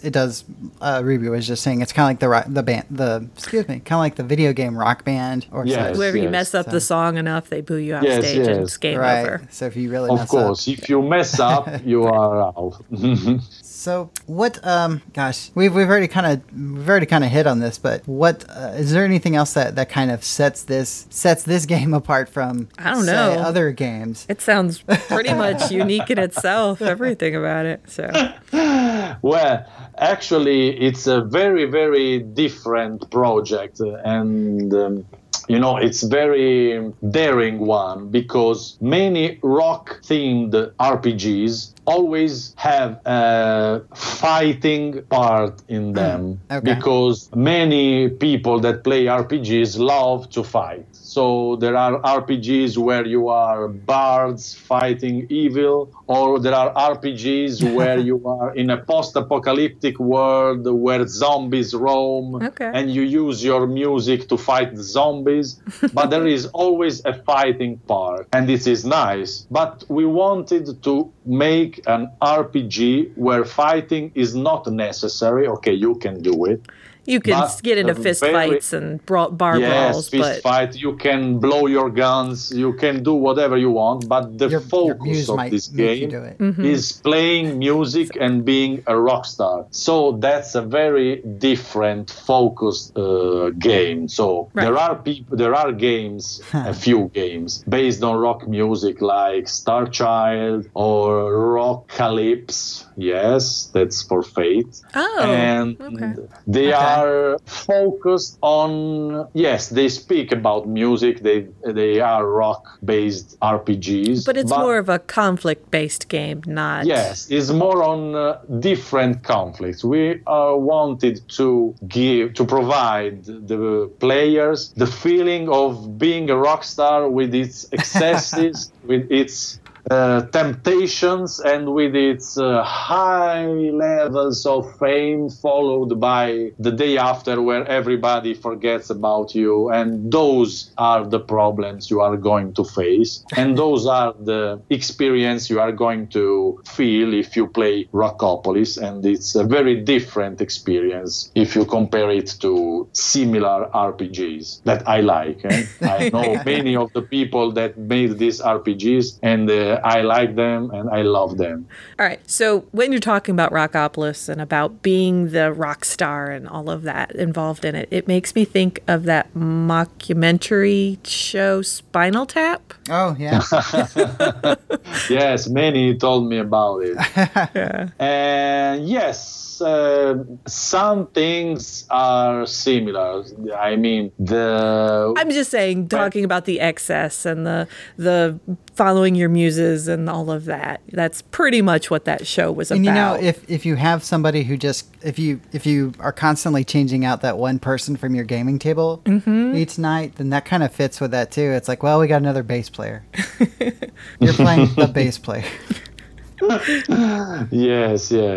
And Rockopolis is really meant to provide you the experience of being a rock star, excesses and different conflicts from whatever you usually play. You never play conflicts for real when you play D&D or so on and so on. But actually, conflicts and relations are very important in Rockopolis, and you can see it in the character sheet, because you can also use relations to increase your successes, but relations force your character to behave in some way. My example is, if you love a girl and this girl comes to your concert, you can roll one die more because you are excited by this. But if you love a girl, you cannot harm her because you love her. So you cannot harm her. You cannot go against her because you have a strong relationship that prevents convince you to do this. And one of your relationship is always with at least one band member. So you can hate someone or love someone, and this means that you cannot betray someone you love, and you can you should not help someone you hate. And that's the big problem of being in a rock band, because you have to play with someone you hate very often because he's skilled. You need him, but you hate. Right. So Well, I was going to ask, how did you guys come up with the idea of this particular type of game? I think passion is what focuses and fuels this kind of idea, because I always liked music and rock music in particular. And when I met Andrea and Davide in a con, we spoke about music and we told each other, oh, why don't we do something together? And that's how it came about. Because I like experimentation too, because there are so many RPGs focused on fighting or solving problems in, let's say, with magic or with sword. Right. And I wanted to play RPG focused on going on stage where the big final boss is the crowd before you and not a big dragon and so on. And a crowd can be, how do you say that, more evil than a dragon. They're definitely more fickle. Yes, they've got a lot more heads too. Yeah, a lot more heads, a lot more hands. Merciless. That's what I mean. Yes, no mercy. If they hate you, they will have no mercy. You can beg a dragon for mercy, but you cannot beg for mercy 100,000 people. So by this point, all of our fans and such who are listening, they're fans. All of our fans who are listening to this and somehow rocking out to this podcast, which could happen, are saying, well, this is great, but how do I get a hold of this game? Right now, Rockopolis, even as I'm speaking with the both of you, is on Kickstarter. And it is going to be on Kickstarter until a little bit after the middle of September. I almost said February for some reason. That'd be a really long Kickstarter. It would be. So tell us a little bit about this Kickstarter. It sounds like this Kickstarter is primarily to help get it into print and get it translated into English and such. Is that about right? Yes, we wanted to bring this idea worldwide because we wanted to reach all the rock-loving RPG people around the world. And we thought that the best way was creating a Kickstarter, because a good Kickstarter makes a big community. And we wanted to talk with the community of the fans and listen to their feedbacks and bring the best possible rock experience, sharing our efforts and our passion with people from all around the world. Okay. So as you said, it will this manual will be translated. We will write it directly into English and in Italian, because when you speak about rock in Italian, it's English. Most of the rock bands we worship like gods are English-speaking rock bands. We have very cool rock bands in Italy too, but if you are a rock fan, you speak English. So we could not imagine a rock-based RPG without an English language. So we are providing it in our language and in English too. And we are welcoming any suggestion to make it better, like the one you said, to provide a cool and neat soundtrack. Yes, we will. And so that's the spirit. We like the idea of making something together, because rock, the true soul of rock, can be experienced only in concerts. And in concerts, you are not alone. You are with a lot of people and you are having fun with people. And we wanted to make a big concert on Kickstarter with a lot of happy people that are eager to help us to grow and make Rockopolis always better product. I heard a rumor that it's fully funded too, so it's coming out. Yes, we were funded yesterday, and we are going for the stretch goals. So we are climbing the billboards. We are doing it. Yes, we're reaching the top. I like that. Climbing the billboard. So what, well, as far as I guess some of the stretch goals and such, what sort of plans do you have for some of those? Yes, we wanted to involve some of my friends in the US that are very skilled, very great musician, and they will write some adventures for Rockopolis. So they will provide their own experiences of real real people with real experience translated into adventurers. And we wanted to provide the great soundtrack, and that's what we were hoping to do. And if you help us to increase and to make the product even better, we can reach the stars, and who knows where we will arrive. And we will have the link to the Kickstarter in our show notes. But why don't you tell us, where can people, if they wanted to find this on Kickstarter, where would they go, and where would they go track down Minos Games? Okay, you can track down Minos Games on our website, that is minosgames.com, and you can track down us on Facebook, that's Rockopolis the game. And of course, now the easiest way is to go on Kickstarter, type Rockopolis, and we are the only one. You cannot miss that. Really. If you Google it, you will find a Fallout location first. But if you Google Rockopolis RPG, you will find us first. So don't forget the RPG tag. All right. So you mentioned that you would consider yourself a metal soul. What do you think your favorite song is? I asked this not knowing what mine is. Wow. It's very difficult. Right? For someone that loves music, it's always hard to pin down one song. Yes. Now, the first one that comes in my mind is the Unforgiven of Metallica. Okay.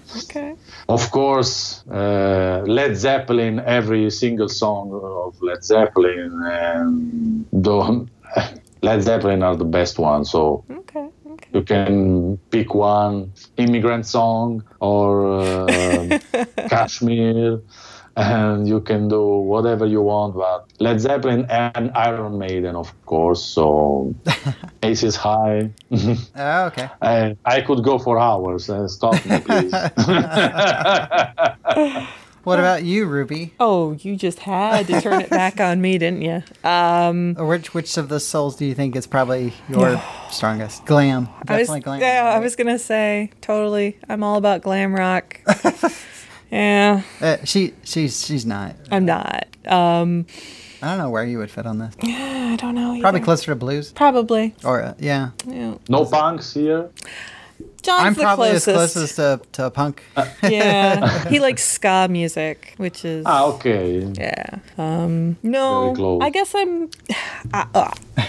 Crosby, Stills, Nash & Young. But that's all because sentimentality, as far as that's what I grew up with my dad, so... Although, mentioning Led Zeppelin, I think we have 4 copies of one of their particular albums. I don't even remember which one it is. I inherited... Really? Yes, I inherited my dad's record collection. And John got his dad's record collection. And my dad had 2 copies of this particular album. And apparently his folks both had 2 copies of this particular album.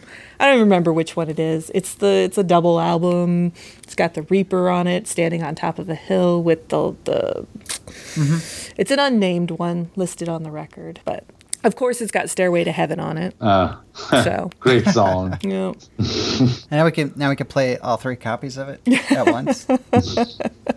Yeah. No, Hey, it's a treasure. It is. Oh, yeah. All right, John, what about you? Oh, man. See, I was not. You turned it on me. I know. You Now turned it's it you. right back on me. See, I know you said punk, but there's a lot of there's a lot of metal because I'm really into like bands like Guar. Yeah. And I don't know, I've been getting into Ghost recently. There's been a lot of interesting stuff coming out there.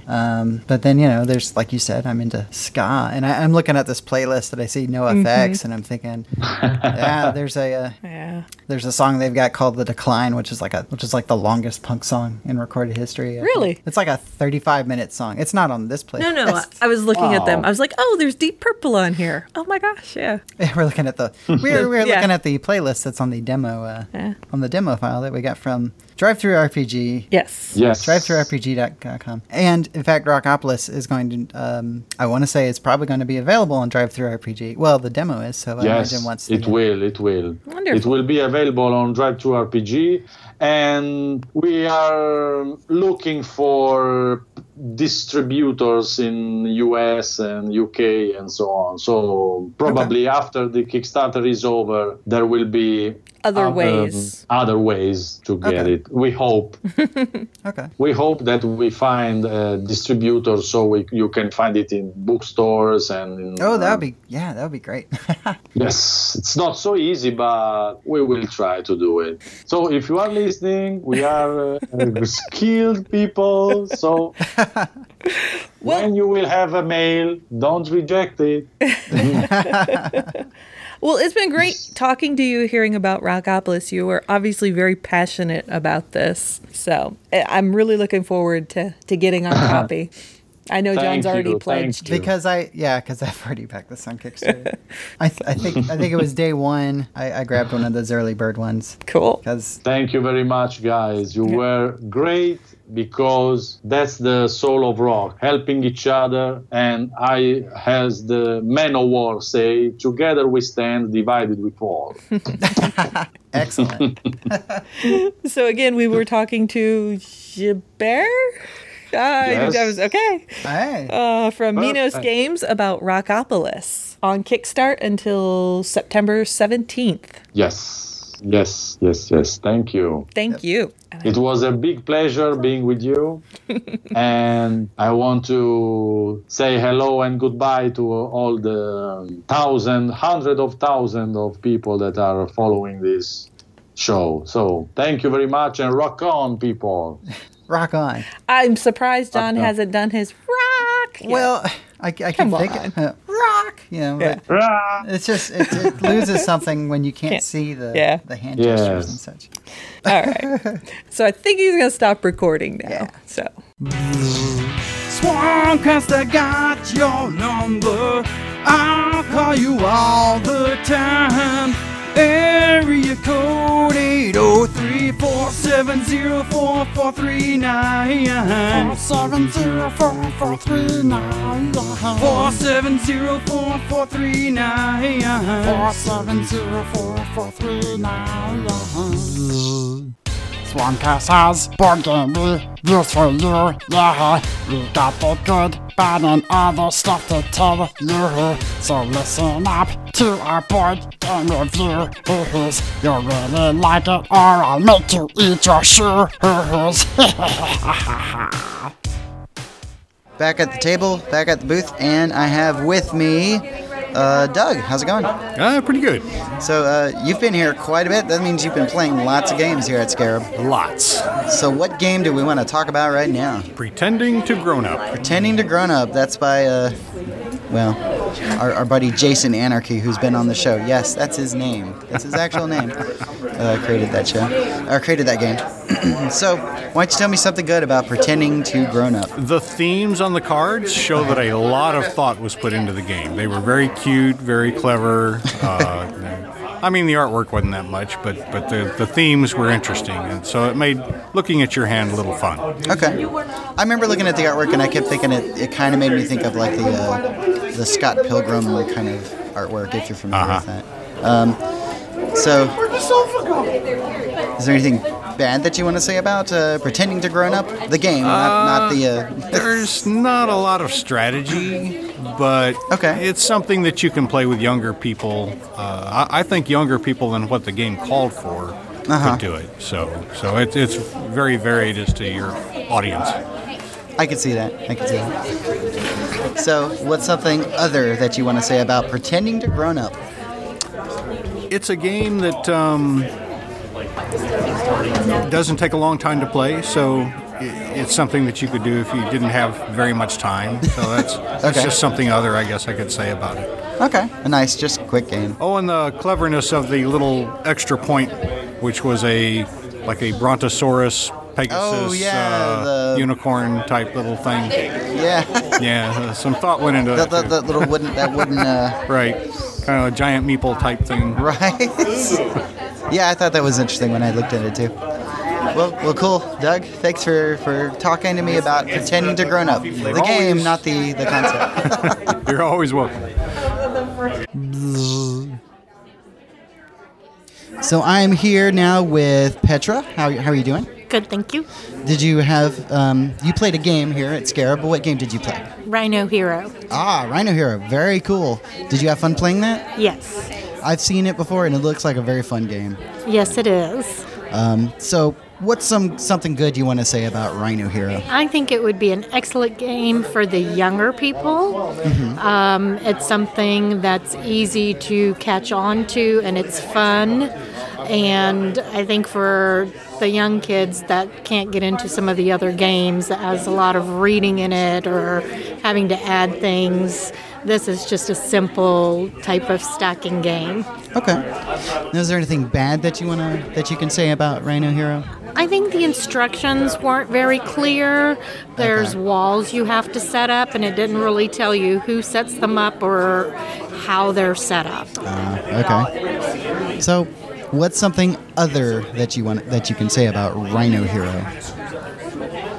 Again, the walls. We just kind of made it up as we went along. So we placed the roof, which is kind of the concept of it, is you're building almost like a high-rise, and there's a little rhino. You move up on specific turns, and so you put the roof on, which actually is the base for the next level, and it's unclear. Do you put the walls up or does the next player put the walls up? So we decided the next player put the walls up before they put their roof on. So it's just the interpretation. I didn't think the directions were clear, so I think that's how it should be played. Okay. All right. Well, Petra, again, thank you for coming by here and telling us about Rhino Hero. I hope you're having fun in Scarab 2018. Yes, thank you. And we're back here again talking with the elusive Mr. Smith, Scarlett, and the man they call Dan. Handsome Dan. Handsome Dan. And they're here this time to talk about a game they played called Rhino Hero. So did you guys have fun playing Rhino Hero? It is a great game that combines strategy and dexterity. And it's got a little wooden rhino meeple, so that's always a bonus. It's not for the faint of hand. Not for the faint of hand. You have to be very steady. Okay. So what's something good we can say about Rhino Hero? It's easy to set up. The rules are fairly easily explained, so if you need something quick in between other games that are longer length, it fits. For younger players, so that it's entertaining enough going against somebody that may be the same age, but it's just as entertaining playing against a younger player because it's more skill and luck than it is strategy. Okay. There's a little bit of strategy in there. Anything else good we want to say about Rhino Hero? Got everybody involved. Okay. Yeah, that's always a good thing. Up and play instead of sitting down. Yeah, we called it the stand-up game because sitting just makes you too nervous. Stand and not touch the table. Oh, okay. Or breathe, or sneeze, or anything else. Yeah, the game will be over if somebody sneezes. So on that note, is there anything bad we want to say about Rhino Hero? It could very easily become a drinking game. Oh. Well, is that a bad thing? I don't know if that's bad, per se. It'd be a very short version. Well, there is no drinking here at the Scottish Rite Center. Of course not. We didn't mean liquor. But if there was, it would be Drunken Rhino Hero. It wouldn't last very long. I think that would be a fun game, though. Drunken Rhino. Anyway. But anyways, so what's something other? Is there any other thing bad that might be about Rhino Hero, or did we kind of cover that? I think With the the only good. bad thing is sometimes the cards are already pre-bent in a direction, Yes, and you don't have any options after that. yeah, Not once really. once they're bent, they're Interesting. going to start to lose their shape a little bit, and it makes it more difficult when the flat spaces are called the roofs, and the roof has a section that is the way that you place your walls on the following round, and it's Okay. difficult if you can't bend them into the exact shape so that Right. they fit that mold. You know, I would say Gotcha, that gotcha. when that happens, it's time to buy a new game. Perhaps, yes. And that's the true beauty of Rhino Hero. So, what can we say that might be other about Rhino Hero? I love the wall art. It's really cute. It's got good graphics. It's Yeah. very Okay. it's very thematic. It's family friendly in that it's got a lot of quirky little weird things in it, little hearts and little baking tarts and ducks flying upside down. It's interesting. Okay. A lot of parts. Of A lot of parts. This is true. That's fair. That's fair. Well, cool. Well, thank you guys for sitting down and talking with me about Rhino Hero. Yay. Okay, so I'm here at the booth still at Scarab 2018, and I have Ryan at the table with me. How's it going, Ryan? It's going well. How are you? Holding up surprisingly well. Awesome. So, what game do you want to talk with me about, Ryan? Rhino Hero by Haba. Okay. Excellent game. They make some fun products for kids. Yeah, definitely. So, what's something good you want to tell me about Rhino Well, I'm on the Hero? hunt for games that I can enjoy as well as my kids. So my oldest is about to turn 5, so I'm looking for games that kind of fit him, and Okay. so that's why I started exploring the Haba stuff. And Rhino Hero was fantastic. Okay. It had a little bit of dexterity to it and a little bit of balance, kind of like Jenga meets Uno. So Right. liked it a lot. It was really good. Cool. Very cool. Is there something bad that you can tell me about Rhino Hero? It's a little flimsy because of the nature of the cards and the wall pieces. So for my son almost turning 5, it might be a bit of a challenge dexterity-wise, especially when you add in the moving the little rhino figurine. But I think it's worth a shot. Okay. And is there something you can tell us that will fall in our other category for Rhino Hero? You know, it's quick and easy, and it's not something that I think that you necessarily will just outgrow, because the more dexterous you are, the more dexterous you are, the higher you can build the tower. So it's kind of good for any age. Okay. Well, excellent. Thank you, Ryan, for coming here and talking to us about Rhino Hero. My pleasure. That you played at Scarab Gaming Convention. Thanks. It was a board game reviews from the Swarmcast. If you don't like it, then come over and kick your Tail! Tail! Toast meant to say tail. Toast. Ooh. Why do you do that? Oh, yeah. Well, everybody, the show's finally over. That's it. You can go back to your normal life again, though it's probably never gonna be the same. You can find the Swarmcast podcast on Facebook and Twitter and tell us what you think. Heck, give us a good review on either iTunes and Tuned In, Stitcher. Heck, I think we're putting stuff out on YouTube now, if that's kind of your thing. Anyway, subscribe, like, whatever, all through those different guys. Or you can grab the RSS feed from our website, which is swarmcastpodcast.com. That's all one word. And you can also email us at swarmcastpodcast, again one word, at gmail.com. Why not? Or you can leave us a message at area code 803-470-4439, and we'll probably play it on the air if you're lucky, maybe. So, until next time, keep on gaming, and when you think of toast, think of me!